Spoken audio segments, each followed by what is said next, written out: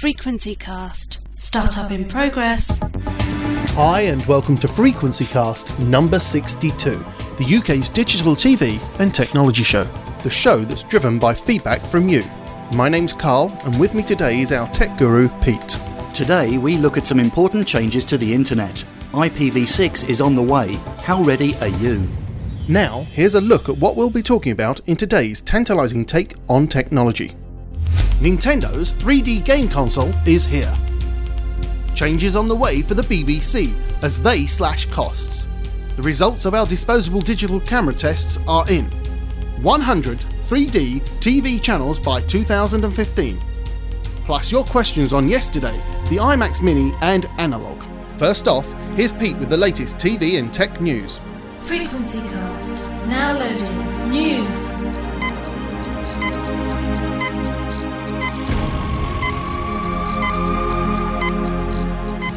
Headline time, and we start off with a quick digital switchover update. The Central and Anglia TV regions have now started the switchover, with the Nottingham and Sandy Heath TV transmitters switching off BBC Two analog at the end of March. Freeview users in those areas may need to perform a channel rescan to get the correct lineup.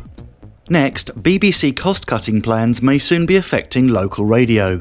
The BBC has a network of 40 local radio stations, and there's been a proposal to reduce the amount of local content provided by these stations.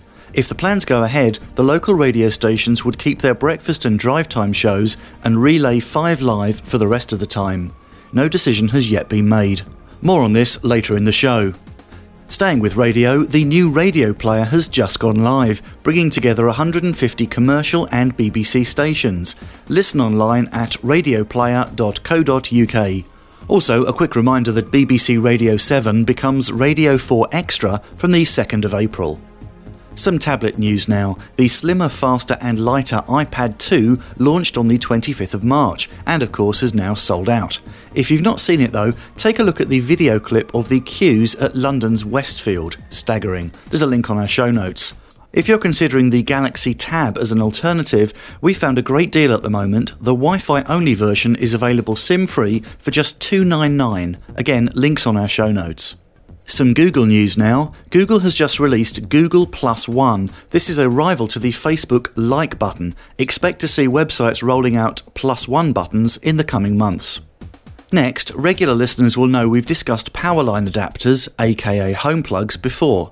These are used to send broadband around the home using mains wiring. They're also known to cause radio interference, although the regulator Ofcom has previously denied that these cause a problem. Well, one amateur radio operator has used the UK Freedom of Information laws to force Ofcom to release a report that appears to confirm that these products breach European law. For the full story, see our show notes. Now, broadband. If you're looking for faster broadband without having to pay the earth, those lovely folks at PlusNet, you know the ones with their Yorkshire support, are about to roll out PlusNet Fibre from the 19th of April. Speeds are up to 40 megabits per second and the price just $16.49 a month. To see if you're in the coverage area, see the link on our show notes. And finally, thanks to regular listener Tish for pointing us in the direction of The New Scientist. The news story in question documents how jamming just one service can wipe out aircraft tracking, medical pages, mobile phones and cash machines. The service in question is GPS, as used by satnavs. It's possible, using just a small $30 jammer, to wipe out GPS signals over a wide area. These small jammers are sometimes used by truckers to stop their bosses finding out where they are. We'd suggest you take a read of the full story to find out just how vulnerable we all are. We hope you haven't thrown away your old road atlases. You might be needing them. Thanks, Pete. For more on these stories and others, visit frequencycast.co.uk/news. Frequencycast. Now loading. Focus. So we're focusing in, and apparently you're going very serious on me today, and we're having a bit of fun, you've promised me. 3-dimensional fun. I wonder what that might be. 5 points for guessing. Okay, so I have a message here from Alex Thine.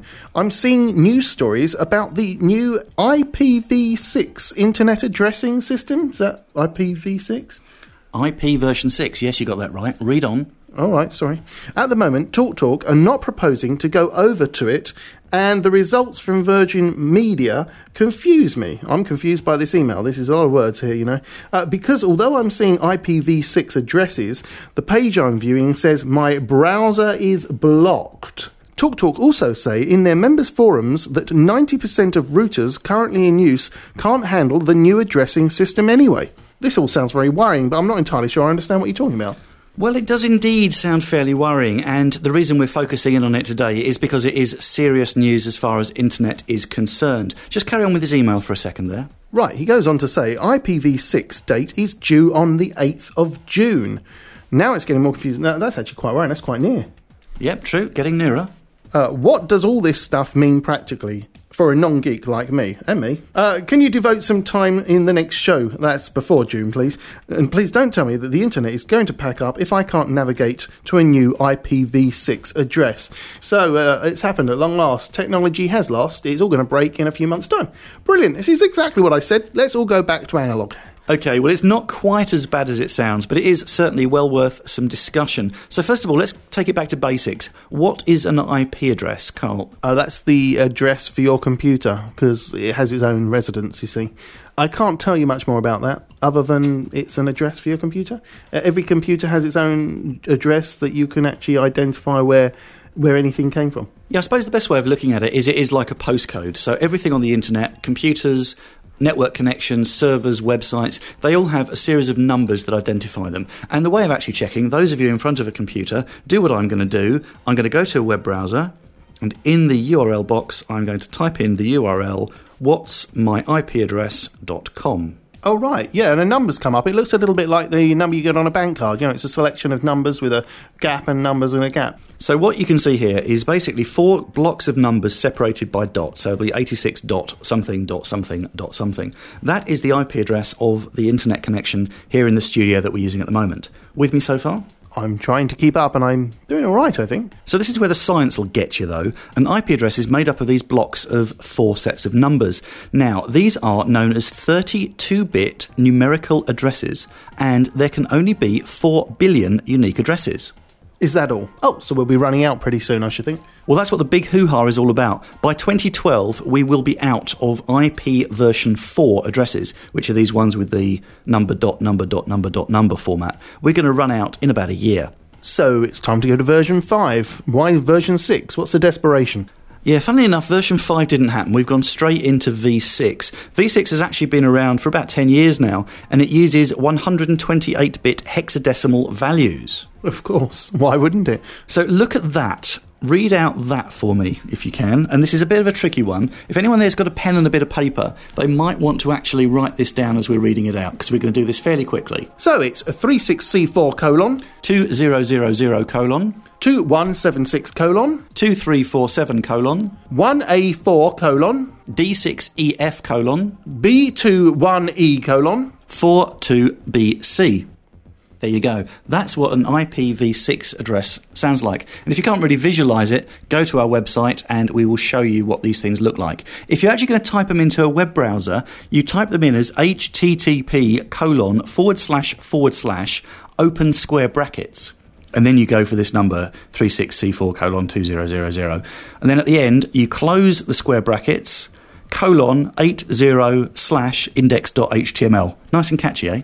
Well, that's a cinch, isn't it? It's like knowing your own home address, really. Now, IPv6 is already being used by a number of systems, and as I say, it's been around for about 10 years or so, but it's got to be rolled out worldwide across the entire internet, and ideally by the time we run out of IPv4 addresses. So quite a few things need to happen. Such as what? People need longer memories? Clearly, absolutely. So web services such as things like YouTube and Facebook, all the different services that you use on the net, need to be able to support IPv6. Then the internet service providers and the hosting companies also need to upgrade to IPv6, and the entire internet itself, all those routers and exchanges and switch boxes all across the internet, they need to be updated as well. This is a nightmare. It sounds like the Millennium Bug going off again. Yeah, you're not the first person to make that assumption. The sort of good news, though, is that if you're not ready for IPv6, it doesn't mean everything breaks. IPv4 is going to carry on working.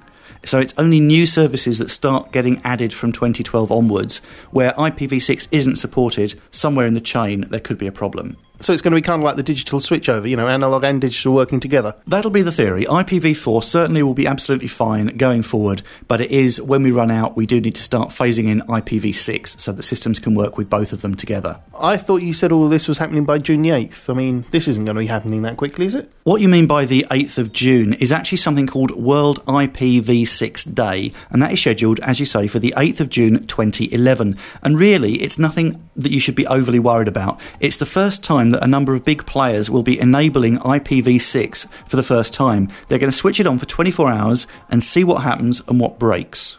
Now, as this is affecting so many people, do we all get the day off work? Is it like another bank holiday? That'd be nice, wouldn't it? Well, allegedly, there are no risks to this. This is all going to be invisible to the average user, so it is going to be sort of infrastructure tests. The estimate is something like less than 0.1% of people will actually notice anything going on the 8th of June. That's what's being alleged. So there is nothing too serious to worry about. Existing sites and services will be able to work, but it is just an experiment to see what sort of things need to be thought through ahead of the big switch over, which will probably be in about 2012. I must confess, I don't think I'm going to notice anything's going on. If you're interested, we've got a link up on our show notes to World IPv6 Day, where there's lots of information and some details of what's going to be tested. Well, that's fantastic. Thanks for all that, Pete. Now, just one little question. Are people actually getting worried about this or not? I would say this is probably the most hot topic as far as we're concerned. This is coming into us via Twitter. This is coming in by email. We've had a fair number of people expressing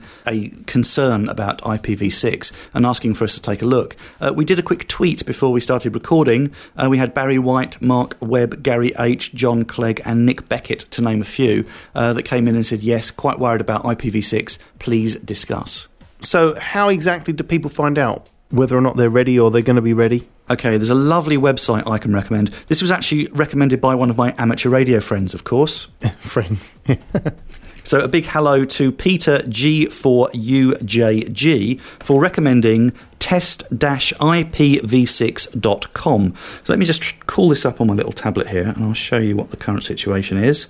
Now, this is actually a bit of client-side JavaScript that's running here. It says, test your IPv6 connectivity. Your IPv4 address on the public internet appears to be, and there's our IP4 address, no IPv6 address has been detected. IPv6 day is June 8th. No problems are anticipated for you on this browser at this location. You appear only to be able to browse IPv4 internet. You will not reach IPv6 sites. Your DNS server appears to have no access to IPv6 internet. Your readiness, 0 out of 10. Yep, that sounds like you, and you're not ready, and you're cutting edge, so just think how far behind you I am. So IPv6, in a nutshell there, it is something to be aware of, and certainly this IPv6 day. If you want more information, what we'd suggest you do is go to http:// open square brackets 36C4 :2000 close square brackets :80/index.html. And if you didn't get that, tough. To make it a little bit easier for you, if you want links to all of the IPv6 stuff we've discussed, go to frequencycast.co.uk/IP. Oh, look at that. You make it all easy for them, don't you? So anything new to show me? Well, of course, we have one of these. Oh, thank you very much. Is this mine? This better be mine. It's the Nintendo 3D, isn't it? So, what have we got? We've got, two cameras. Oh, that's a bit sleek, isn't it? On the back. And you've obviously got the internal camera as well. I'm looking inside. You've got 3D off and like a volume control for the 3D. Obviously, you've got your normal cursors, A, B, X, Y, cursor function there, power on, off. And, oh, good grief, look at the screen. Hold on a minute, I'll come back to that in a minute. Left, right, wireless connections there, headphones, SD card holder and volume. Okay, it all seems quite nice. It's a nice finish, isn't it? Oh, look at that screen. It's turned your room 3D with the camera. It's funny because normally in this studio it's only 2-dimensional, but look through the screen and it's all 3-dimensional. Even you've got a personality. Thank you very much. Would you like to know what's... Yeah, all right, shut up. So let's take a look at these apps. So we've got 3D movie, got Star Wars, we got a camera there, 3D sound. Good grief, what did that do? Me, that sounds interesting. Me Maker, don't know what that does. Street Pass Me Plaza, that sounds like something you play a lot of. R Games, I guess that's what that is. And Face Raiders, oh, that sounds cool. That's your face on there, isn't it? What have you been doing? And health and safety information. That's an interesting one. And an activity log. Nice. And then, of course, settings. Great. So tell me all about your favourite bit. I love the way the screen works. So, of course, you've got the 3D effects, which do make it really good. Dual screen, so the top screen is full 3D, controlled by a little slider on the side. And what's new, obviously, it plays 3D games, and we've got the 3D Lego game in there at the moment, Star Wars Lego. You can take photos in 3D, so full 3D photos with the camera on the outside, which has 2 lenses. Something called Street Pass, which means you carry it around with you, and if it gets into contact with other 3DS users, it sends them messages. It's also got a pedometer. And as you walk every 100 steps, you get a special coin, which gives you a bonus on other games. So it's like Mario Kart. No, it's like a Mario game in real life. How good's this? You can keep a log of the previous games that you've played, share your games with other users. It's got something called Spot Pass, which does updates, new content and notifications over Wi-Fi. And 2 things coming soon, an internet browser and the Nintendo eShop, where you can download extra games. Wow. Now, I'm just looking at this screen, and I think this is something you have to convey. It's interesting because if you don't look square on, it kind of flickers. It's a bit like that old technology. Do you remember the Cocoa Pops rulers where you had to move them and Cocoa Pops' character moved around? Ah, you mean lenticular 3-dimension? Yeah, okay. Right, now I need to show you this. I know you've been having a little play, but I think you fast-forwarded through the AR, augmented reality. Hold your hand out. Okay. Basically, in your left hand, you've got a playing card with a picture of Mario on, yes? Right. Now, I point the 3D camera at this, and it will lock into the picture. Okay, right. There we go. Now, in your hand, who have you got dancing around your hand? Mario, how do you do that? Oh, look, and if I move my hand this way, you can see around him. Oh, look, I can look at the top of his head. Oh, I can turn him upside down, look. That's really clever. What happens if I press this button? So how cool is that? You're actually holding Mario in your hand, and as you turn him left and right, the little character in your hand is moving. That's really good. It's real interaction. This is incredible. But of course, although the 3D's brilliant, the really important thing about this is how the actual console behaves as a games console. Now, really, we're not really mega games players, are we? Let's be honest. No, but I was enjoying Star Wars until you snatched that off me. So what we've done is we found a couple of people younger than us to get their hands on the console and play around with the games to see what they have to say. First off, here's Alex.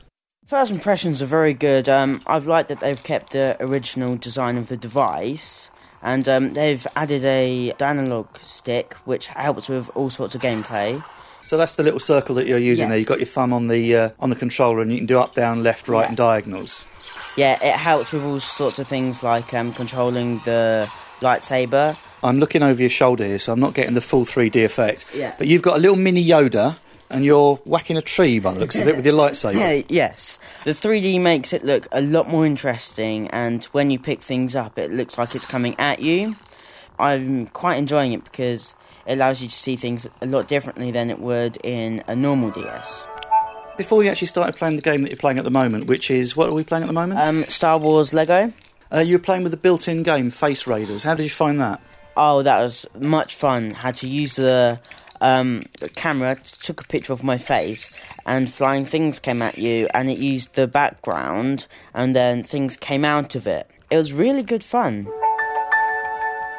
I'm now with Nick, who is playing a face battle game and doing something rather odd. Nick, what are you doing? I am trying to aim at floating faces on the screen. Instead of moving the joystick, you have to move the console to aim where you want it to go. Okay, now earlier you were playing the Star Wars Lego game, which makes a lot of use of the 3D as well. Yeah, I was really impressed with the 3D effects on that. It gave the game a different element, but it wasn't essential to gameplay. It didn't make the biggest of differences, but it was impressive. From a value for money point of view, obviously you've got the iPhone, where you can get a game for, let's say, £1, whereas games for this are 35-40 quid with the 3D. Which of the two would you go for? I would choose this because I think there's a limit to iPhone games. Obviously, this is a proper console, and I think with a couple of different games, you could quite easily take up a lot of time on a holiday or a trip away. Now I have Katie with me, who's got her hands on the 3DS for the first time. First impressions on the screen, first of all? It's very clear. Very, very clear. Right, now we throw the magic switch and we put this into 3D. So you should notice a bit of a change there. That makes a big difference. It's very, very clever. Okay, now if you just use the little left and right control there to get some of the other applications. Wow. And this is one of my favourites. You've got this weird pencil bouncing around the screen. I think that's amazing. It really looks like it's coming out of the page. So what's happened now is we've got a photo of Katie's face on there, and you're physically moving the machine left, right, up and down in front of you, pressing the A button to shoot at yourself with a little hat on. And if you look, as you blow holes, you're blowing holes in the back wall there. Wow, that's so clever. That's what amazing. about the experience of gameplay? I'm probably one person that doesn't play on these kind of games, but this does attract me quite a lot. It's very different, and I think it's just so clever. There's nothing like it. It's just something else. It's something so different. And have you got a headache yet? I haven't, actually. I thought I probably would, but I definitely haven't, and I'm getting quite into this game. So there you go, that's what 3 willing victims had to say about the Nintendo 3DS. I should point out there's a couple of important things to bear in mind with the console. The rules that come with it. If you look at the book, there are 6 pages of health and safety warnings. Superb. So if you get bored of the game or you run out of power, you can just read that, can't you? Not far off, actually. So as well as the dangers of RSI and holding a games console, and RFI, the interference from the wireless component, there are some specific warnings about the 3D mode. First off, it may cause vision damage to children under 6, and it actually includes the ability to disable 3D in the parental controls. You should take a 15-minute break every 30 minutes. God, sounding like a work day. And you mustn't use it in a moving vehicle or on a train because you can get motion sickness. Oh, brilliant. So the one reason you buy this for your kids is to keep them entertained on long journeys. That's out. Although, to be fair, you can just switch off the 3D mode and play a 2D game. Yeah, but can you switch off your children? Oh, that'd be lovely, wouldn't it? So there you go. That's our first look at the Nintendo 3DS. Comments? Well, I like it. It's lovely. I'm enjoying Star Wars, as I said. How much? Retail price $220. Best price we've found for it $187. Some pics and links up on our show notes. Fantastic. And where did you buy this one from? Ah, yeah, good point. I didn't actually buy this online, which is very unlike me. I actually went to speak to my mate Brian at our local game station, and he did me a lovely deal. Cheers, Brian. Brian, you're the best. Now, while I mention this, we're talking about a 3D games console. I want to talk to you about another dimension of sound. Just for your interest and information, we're actually using a different microphone for today's show. You might find we sound a little bit different. We would appreciate your comments. What do you think about our slightly unusual 3-dimensional sound? Yes, that's right. It's Frequency Cast in 3D. Do let us know. So, if you caught our update that we released in the middle of March, we talked about this little device here, didn't we? Oh, yes, a lovely plastic camera. A disposable one that was digital. Let's face it, disposable cameras are normally those lovely things you get at things like weddings and other family events, where you take 30 or 40 photos, take them down to your local film processing company, get the film back a few days later, and there are your photos. Now, this is a digital disposable camera, and we touched on it in our update. Yep, we certainly did. And to be honest with you, we don't expect quality from this, do we? So we went out and about last week taking photos with our disposable digital, courtesy of the lovely lads and lasses at advancedmp3players.co.uk. And here we go, let's have a look. Good grief, there's a lot of them. How many was this? We got 39 out of our camera. Yeah, it was a bit grainy, the indoor one there, but... Yeah, not great, that one. You see, the indoor ones with the flash aren't amazingly good. They're certainly acceptable for what they are, but they're not amazingly good. They do look like wedding snaps. You know, the whole sort of put a camera on the table idea. The outdoor ones, they're looking quite a lot clearer. No, they're really... They represent the image well, and also, of course, you're not damaging your own camera. I see you out in the rain there. So that's the advantage of these things, is you can take them out and about without running the risk of damaging them, dropping them or losing them. It's only a tenner to gamble, and actually they're not that bad. No, very good. But these are disposable. Oh, are they now? And allegedly fully recyclable.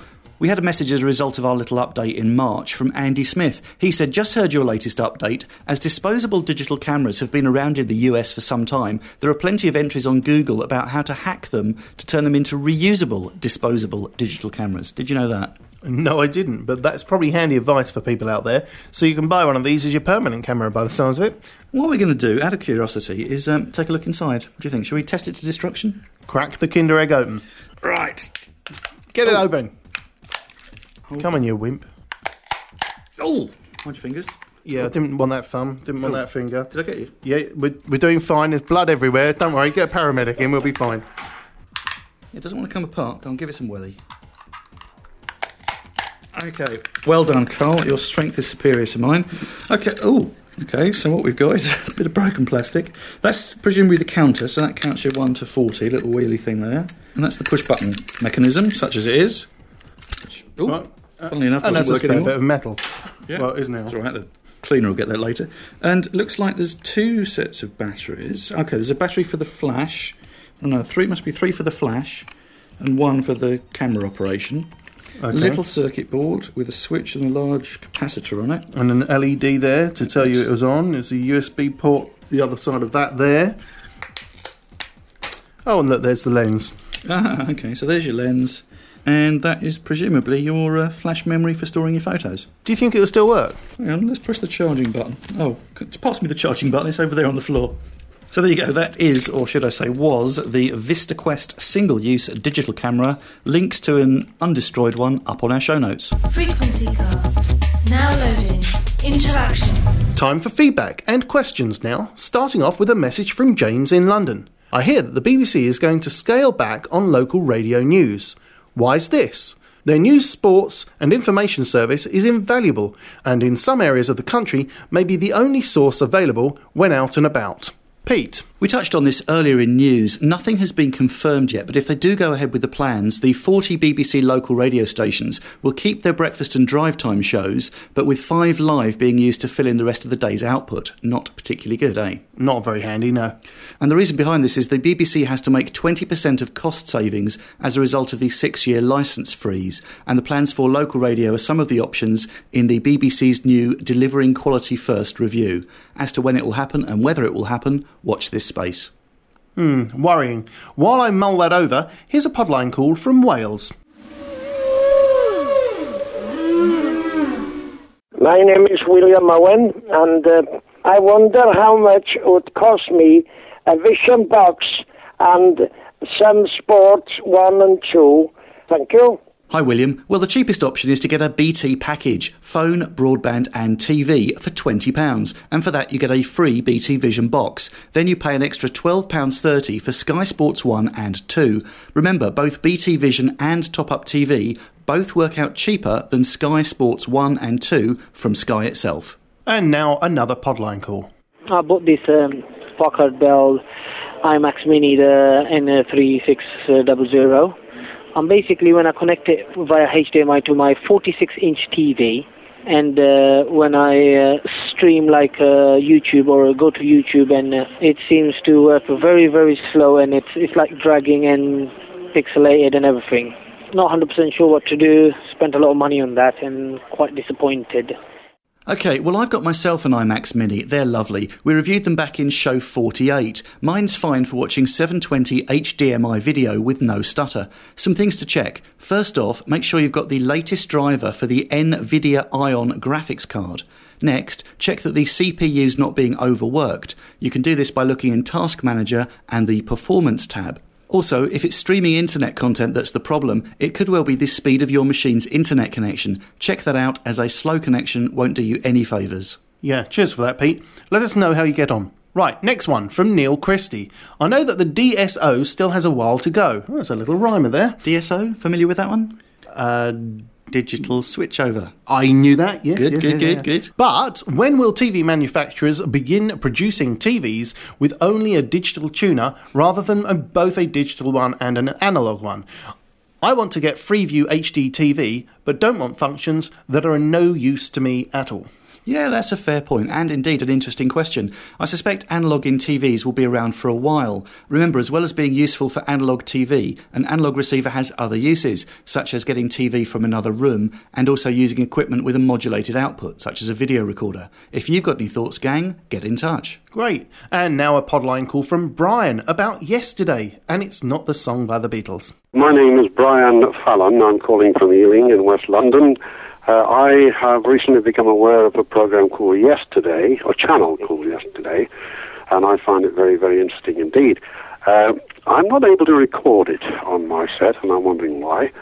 Well, the channel yesterday isn't encrypted, so recording it shouldn't be a problem. You don't mention how you're trying to record the channel, but one of the more common problems we get is that the recorder has not been connected to your set-top box correctly. There's a link on our show notes for anyone that needs help recording digital TV. And now we've got a big well done to Andy Smith, Mark Hawkins and Graham Holland.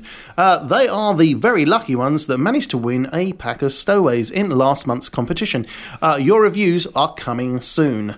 Indeed. Thanks for all your feedback today. As ever, you can get in touch with us via our site. You can text us on 07882 043 521 or get your voice on the show by leaving us a podline message. Excellent, yes, and the number is, of course, 0208 133 4567. Remember, the show is driven by feedback from you, so please get in touch. Oh, and if you're feeling generous, an iTunes review would be, well, great.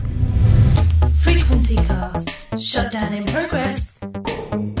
Well, that's your lot for this show, show 62.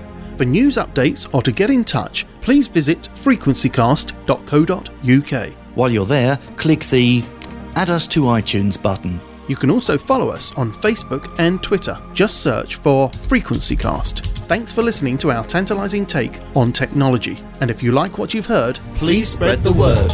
Frequency Cast. Shutdown